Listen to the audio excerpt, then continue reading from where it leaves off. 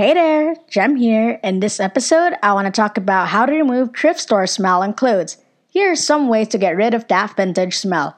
First option would be using distilled white vinegar. Spray and saturate the garment with vinegar.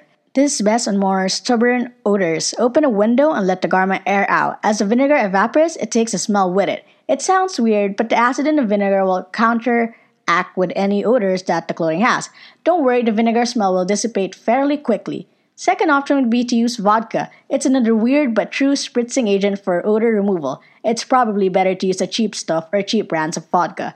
Third option would be baking soda. It's a natural deodorizer. Since we can also use baking soda in our refrigerators, well, then we can use it to eliminate odors from our clothes as well. Sprinkle some dry baking soda into a plastic bag and put it in your vintage garment. Close the bag with a knot at the top, shake the contents around a bit, and let the clothing sit with the baking soda in the bag for a day or two.